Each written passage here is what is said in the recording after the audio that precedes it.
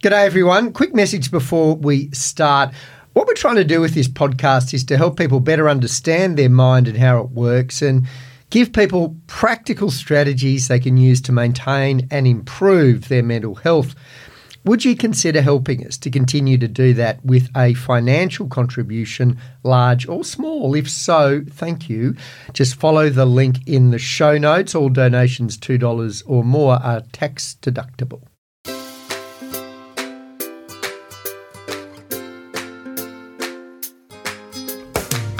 Hello and welcome to Minding Your Mind, all about your mind, how it works, mental health, mental illness. I'm with Professor Ian Hickey, as always, psychiatrist and co-director of the Brain and Mind Centre at the University of Sydney. Today it's a contest, empathy versus sympathy. And spoiler alert, Ian's view is that empathy is better. What is the difference between empathy and sympathy? Which is better for helping people generally, or specifically those with a mental illness? So empathy is defined as the ability to understand and share the feelings of another. It's about you understanding what they are going through and kind of in some way sharing it. Sympathy is feelings of pity and sorrow for someone else's misfortune. You know, it's more like poor you, you poor thing. In practical terms, which is more useful to express? Someone going through tough times, their boyfriend dumped them, their father died, they're experiencing anxiety or depression. Should you aim for empathy, sympathy, or something else? And how do you actually be empathetic or sympathetic? Sympathy is kind of easier. I feel sorry for you. But understanding the feelings of others, I mean, that's pretty hard, isn't it? No one really understands what another person is going through. So do you kind of have to guess and fake it? Ian, you're a fan of empathy, not so much of sympathy. Why? Because it's essential to human connection. And I'd suggest it's essential to effective support for others who are in states of distress in my world. States of psychological, real distress, impairment, dysfunction, etc. So one of the screening tests for, entry to our profession, we sit around, we try and go, we interview people, we discuss with people, are they going to be any good at it? Those who appear to lack empathy, we go, look, have you thought about another career? Have you thought about another area of medicine that you may wish to spend your time in? Because you're really not going to understand, you really don't appear to understand in an emotional way. Not in a wordy cognitive way, but in an emotional way, the emotional situation that the person finds themselves in. You seem to have a little capacity. Now, if you have a tremendous capacity for that, it can be a little bit overwhelming. If you are so empathic that you experience the emotionality of others, but you really can't control it. You've got to draw boundaries, don't you, so you can go home. You've got to be able to control it, yes. Yeah. You've got to be able to keep it. But if you don't Or you'll burn out, won't you? Well, likely to. You'll be overwhelmed. You'll be overwhelmed by the emotionality of others. You'll be so connected with it. Particularly if you're a psychiatrist and you see 8 people a day who are going through really, really tough times. Yeah. Sounds like empathy is a terrible thing. No. Well, no, because it's not that you experience it alongside them to the same degree, but you get it. Have you ever been, this is a good question, do you ever hang out, James, with people who you feel really get you? Yeah. Not comment on you, but they really get you. They make comments that make it really clear that they've understood how you are in a situation that others really don't get. Yeah. It's a really interesting experience sometimes. Often? Not that often. I mean, not that often. Yeah. So empathy. But it's a big ask. Like I can think of times where I remember someone said to me when I was in my 20s, for sensitive people like you, and I had never, ever previously considered that I might be in any way more sensitive than others. And they said it like it was the most obvious thing in the world, and it was a huge moment of understanding for me. Yeah. So some people. Yeah. Yeah. Some people who just know, they just cut to the chase as to what it is that you're really experiencing. Okay. They just seem to get it more. Yeah. They seem to be able to, if you like, classically, put themselves in your shoes. Yeah. And understand, therefore, your behaviour, your response in a different way than those people who sort of observe and draw their own conclusions. Or what we started here with, just sympathy. If I see another politician, turn up at some particular event and express, their condolences and their whatever else, and you're thinking, they're laying it on superficially. They're appearing to be sympathetic. We're all sympathetic to something bad that's happened to somebody else. We're all sympathetic to the victims of a bushfire or a flood or a disaster. We're sympathetic. We turn on the evening news. We're sympathetic to everything that's happening to people. Are we? Yeah. We might. Some people will sort of shed tears for what's happening to them, but do they really care? Do they really understand the situation in which those other people find themselves? I'd suggest often not. Sympathy is easy. And I think sympathy and a kind of emotionality. So you sometimes see people who are in tears or they're, whatever, they appear to be expressing a great deal of emotionality themselves. But are they really understanding the situation of the other? So sympathy is common, and I think commonly mistaken for empathy. So would this be the difference? Say, pretend something bad's happened to you and tell me, just briefly. Pretend something bad. Yeah, like That's what you mean by it. Well, tell me some bad news. Make it up. Well, you can't think of anything. Your life's too good. So let's say I've just learnt that one of my kids has cancer. So sympathy would be, I guess, oh, Ian, you poor thing. Oh, I feel so sorry for you. That's so awful. And maybe empathy is more. No, you keep going.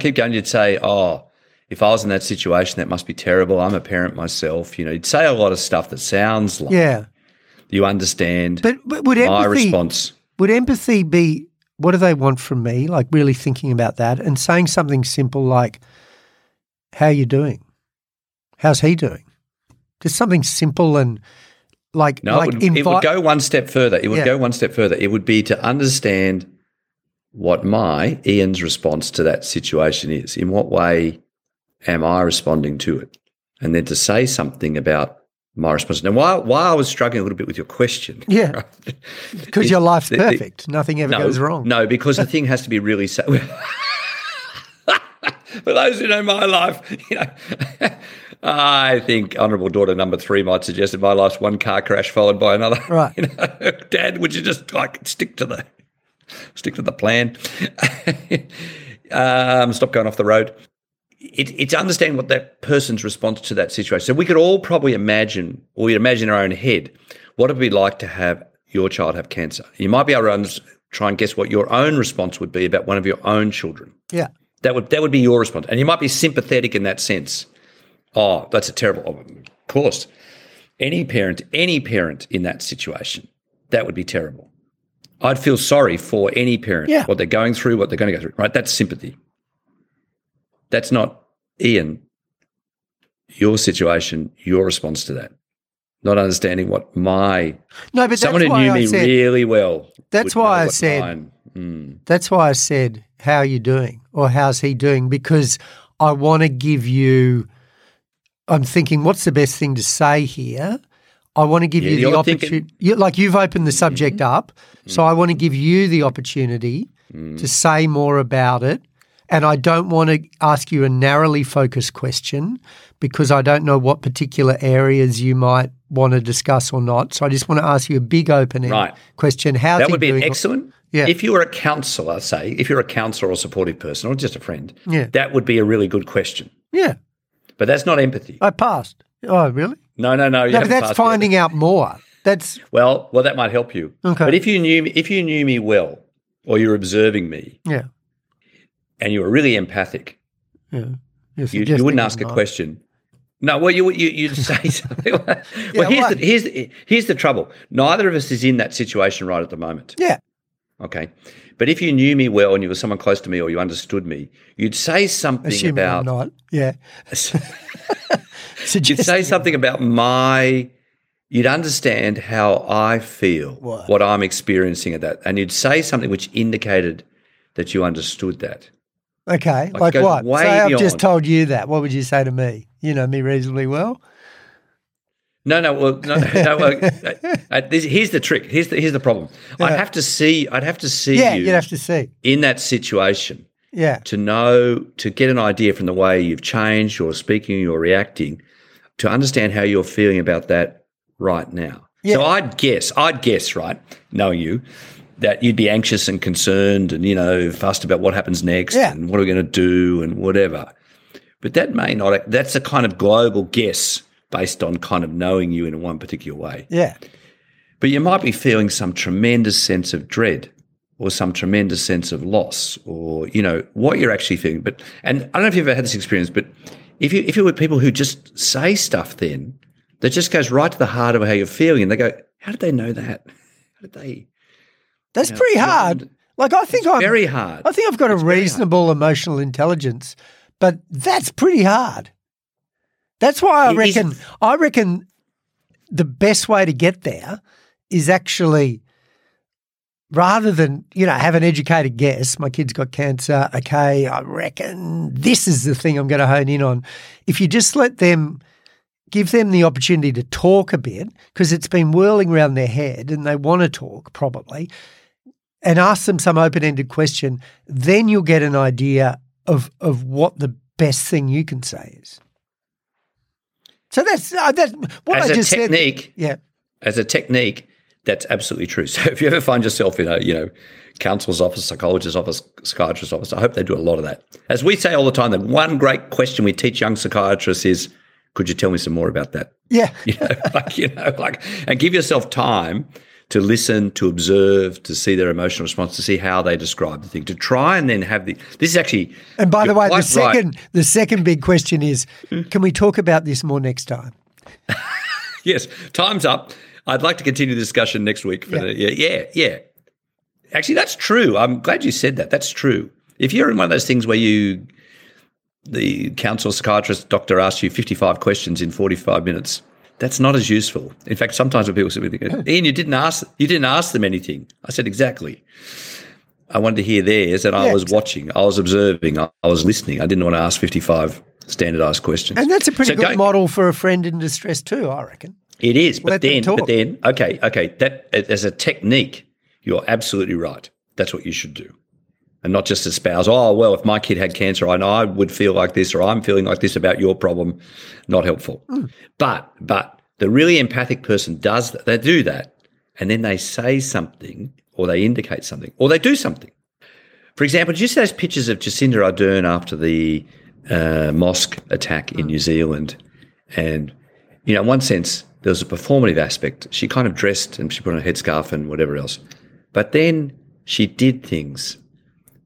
The way she hugged people, the way she interacted with people, I don't know if you had a strong sense of this, but I have a very strong sense of a really smart, empathic response. I think why people loved her in the world, they might not have loved her in the political, economic sense, but loved her in different ways that she connected with people. She did things that you would not necessarily predict, and they certainly weren't just the politics. They seemed to connect with people, and then people seemed to respond to that. So just to pick a public figure who seems to be oozing empathy. Yeah. Compare with the average politician who'd be oozing sympathy in those situations. People go, didn't want that. That's not helping. It doesn't help me to have people express sympathy. Yeah. What I need is people who really relate and provide warmth and comfort and connection in my times of greatest distress. This is why empathy is so important. Like if you can do that, if you can connect with people in their times of greatest distress, it relieves the burden for them. It connects with them. It keeps them connected with the world. So it's no easy thing. It's no superficial thing. And I think it's not that often encountered. We hope in the relationships we're in and those we're close to that sometimes they get it right and sometimes we get it right. And it keeps us very strongly connected. The people who get you, this is a really interesting question, I think, how many people really get you? How many people really understand? As distinct from how many people comment on you, talk about you, believe you must be a certain kind of person. Like, I'm not really, like whatever, I mean, in one sense, in a very superficial sense, James, you get out and you do, emceeing, you do public performance, you do stand-up comedy.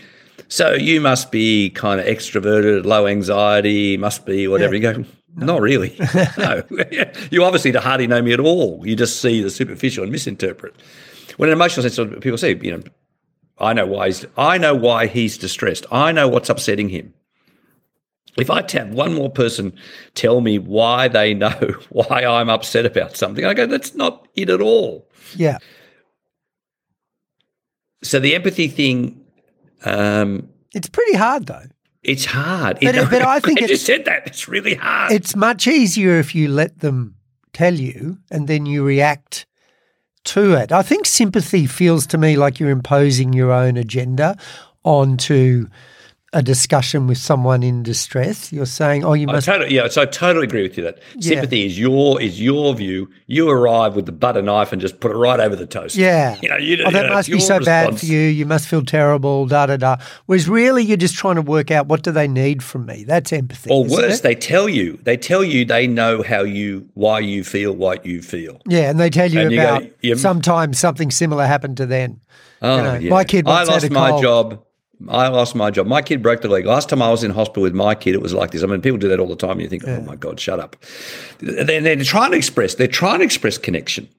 I've been in a hospital emergency department with my kid. I've been in a hospital ward with my kid. I've been in the same situation. So I know how you feel. I understand your response. No, you don't. And the trouble is we do this even with people we care about a lot. And we assume that we're on the same emotional level. We assume we've emotionally connected with them, and we haven't. So just taking your example further, James, because I kind of like this. So you do all that, and you listen, and then what do? So they unload part of what they do.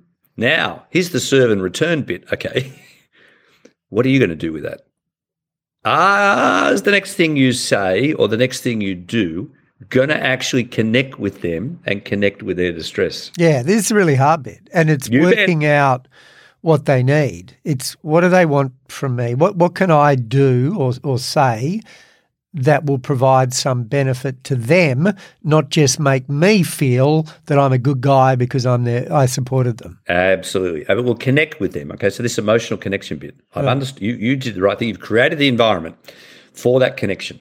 You have created the environment. You did the right thing now, but you've got to return serve now. You've got to try and get the ball in the court. Okay, it has to be something that genuinely connects. Say for the example, they tell you their kid has cancer. You let them talk, and then you're trying to work out, do they want practical suggestions from me? Do I know anyone who can benefit from them? Unlikely. But possible sometimes. We're going to the emotional connection here. I mean, the practical stuff, I shouldn't disagree with you. There may be other things to be done, practical advice, support. But on the emotional level, we're going for empathy here. It's an emotional thing, right? In this moment of great distress in their life. Well, maybe they just want a hug. Correct. Yeah. Correct. And if you're on the phone, a verbal hug. Maybe. Yeah. It may be. So this is where I go back to the Jacinda Ardern example and whatever. And you've got to be the sort of person who can do that. We had the famous example of a prime minister trying to shake hands with people in a bushfire and people going, go away. You can get it wrong. You can think that was the right thing to do, but you got it wrong. Yeah. And sometimes people do not want their personal space invaded. Yeah, that's right. Other times, in the right situation, it may be and I'm glad you said that because I was hoping you'd kind of say that. Sometimes it may be something entirely nonverbal. Sometimes it may be entirely nonverbal, but it's the right moment to connect. Yeah. Others, it might be some statement that really does indicate that you've connected with them. So just take the parent with cancer situation. I think there are lots of different parents in that situation will feel lots of different things. There is no right answer. The question is for them at that moment, which would indicate that you really connect with the distress that they are feeling. I also think, and I have a friend who's particularly good at this, it's good to skew optimistic. That is, when someone is sharing some really bad news with them, they are usually skewing in their own mind pessimistic. Someone's just got diagnosed with cancer. This is awful. They might die. Am I going to be able to cope? So sometimes I think the best thing to say to them is, I know you're going to rise to this and you're going to be everything they need, and just kind of give them as much as you can some sense that you believe in them and they're a great person and they're going to handle this. Because that's when you doubt. Whenever there's a crisis, you start doubting yourself. Yeah. So that's a different thing. I'm glad Isn't you said that empathy? That's not no. That's but it's also not the other one. It's not sympathy. Yeah. It's not I'm dishing sympathy here, right? Yeah, I know. So what you described was a kind of very supportive approach Yeah. to sort of friendship in that situation. So Yeah. I'm not dishing what you just said. I think that is a very useful thing to do, but it's not empathic. So what is? Well, this is where you got to know the person. Yeah. Okay, this is where lots of people obviously face the diagnosis of cancer. I mean, lots of doctors have to share with people the diagnosis of cancer. Okay, and there isn't a stock formula to that. There isn't a thing, but some do it really well. Some do it really badly. But you see, you don't have to know the person, because if you're their doctor, then you don't know them that well, probably, particularly if you're a specialist. I used to host an evening radio program on the ABC, and I used to be really interested in getting people. You were very good at it, can I say, James? You were very good at it. Thank you, Anne. I used to really enjoy getting listeners to tell interesting stories about their lives, and some of them were painful. And I used to feel whenever, and it was nighttime, right? So people are more likely to open up at night. But I used to feel that I was on an absolute tightrope, that if I said anything that suggested I wasn't listening to, a personal story about, their mother or their relationship or whatever, they'd clam up and they wouldn't want to say anymore. And so I was listening really hard and kind of reflecting stuff back at them, like just saying, gosh, that must have been, really hard for you. And of course I didn't know them. I'd never met them. They were just a voice on the other end of the line. But I think – so I guess what I'm saying is it didn't feel – maybe that you're going to say that isn't empathy, but it felt like I was trying to understand them and draw them out, but it didn't feel like I had to know them to do that. I just had to be kind of listening and human, react in a human way. Yes. Oh, I like that. Yes. Empathy is at the essence of being human. Yeah. The essence of genuine human connection is empathy.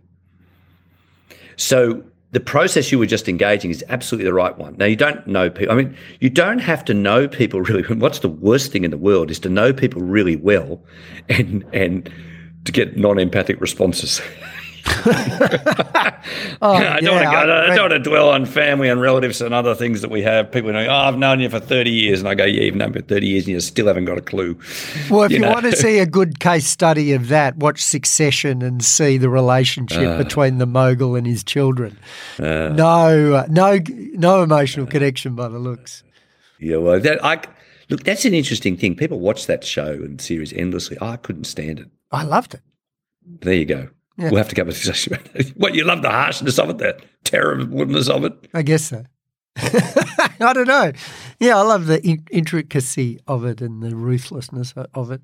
The human. Well, he's going to go. I hated it. Right. Okay. The human tragedy. Of it. Sad. Okay, like just and in fact the lack of emotional warmth, the manipulativeness, the use of it, kind of like just the nastiness of it. Yeah. I mean, as pointed out, great acting, great productions, great whatever, but just the nastiness of it. Yeah. In the world I'm in, it's trying always to find the other. So you said a really important thing. Often very empathic people, I found this in my own life, sometimes people I know don't know very well, and I think don't know me very well, say incredibly insightful things about me. Yeah? Yeah. They picked up something about me that's not so obvious to many people who know me really well. I often say, for example, I mean, this is a bit not quite there, but as I often say, people don't realise that I'm fundamentally a shy person, like I do. But I have a lot of behaviours and a lot of activities and whatever which appear to indicate the opposite. Okay. Now, people who know whatever, some know me, but some people detect that very readily, even though they don't know me very well. So they're detecting something about me, which is much closer to my emotional life, to how I am, than a whole lot of people who know me really well, sort of know me really well, but don't really know me. Some people understand very quickly sort of things that make me angry or make me frustrated or elicit kind of more harsh responses from me. They get it. They get the why of that. Like, why has that provoked me? They're not necessarily people who know you really well, but they quite accurately pick up that thing and name it. I think, boy, how'd they know that? Yeah, right. 90% of my behaviours would not appear to be consistent with that, but they've picked up the true bits. So coming back to the essential thing, you've described very accurately the processes. So just the parent with a kid with cancer, for example, discussing earlier on, it might be that the parent in that situation is really fearful, or they're already experiencing the loss, or they're really concerned about making the right decision for their kid. There's something about the thing that's really at the heart of their response right at that moment. Or they might be in total denial about the thing. They might be, it's not really true, it's not really happening. They're detached. We discussed dissociation recently. They're really detached from the thing. And somebody names that or responds in a way that indicates they understand that. Real human connection with the situation the person's currently in. Now, of course, in the mental health world, this is critical of understanding or being close to where the person is really at, despite a whole lot of other behaviours. The really angry person who's actually really distressed on the inside. We often react against the anger, as unlike the sort of distress or disappointment that really sits behind it, what's really hurting them. But their outside behaviour appears to be the opposite. Yep. Those kind of things. So it really matters in the fields that I'm in that people get somewhere near the target. When they respond after doing all those things you said, listen, respond, and encourage, that whatever they then reflect back is somewhat near what the person is really experiencing, which then says, okay, I'm being understood. Whatever's going on here, this other person somehow gets how I am. And it can be hard, and we're not good at it all the time. Like, I don't think I'm that good with a lot of what I would generally call angry young men, right?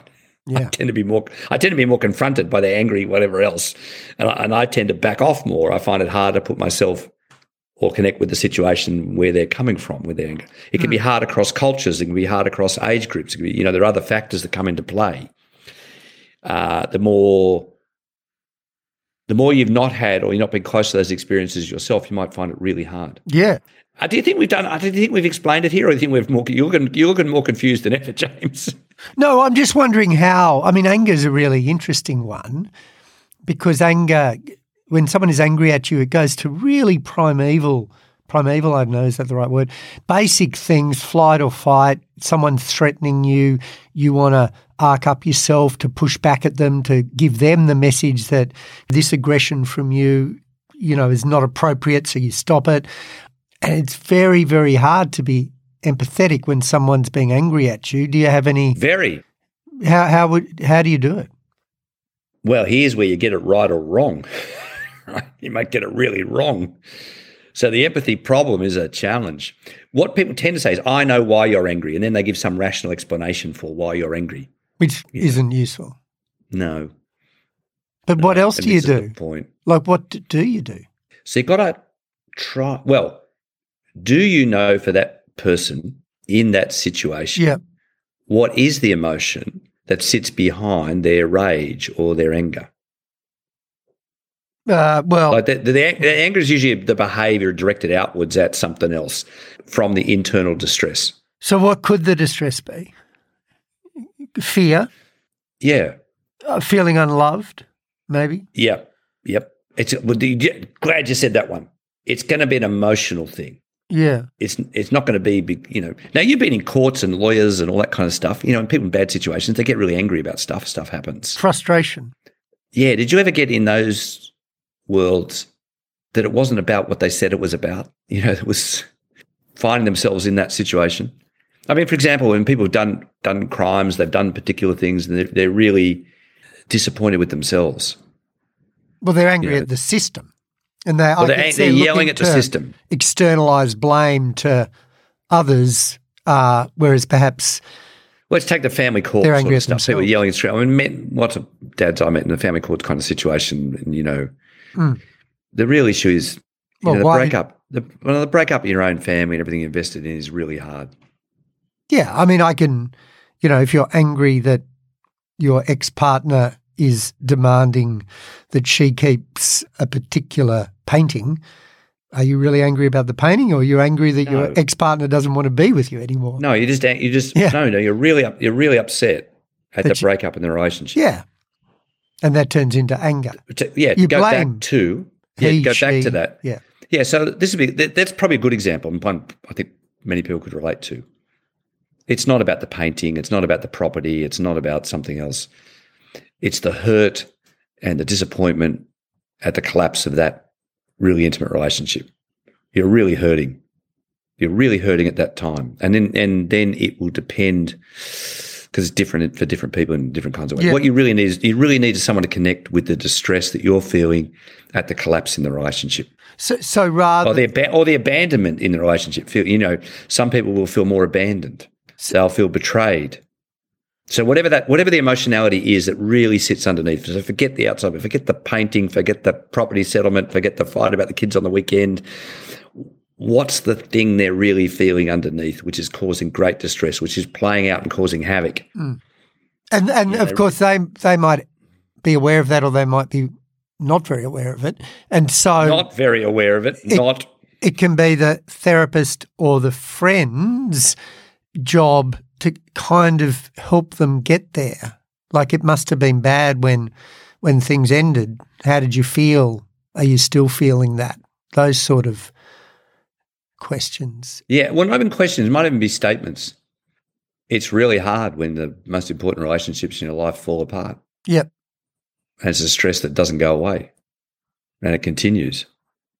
What? It's really, It's sort of stuff. It's sort of stuff that moves from the circumstantial, the superficial, the what's going on, to just go right back to the. That was really good. Lucy and I are rock solid, but I almost felt like crying when you said that. So yes, you're right, even though it's not even relevant.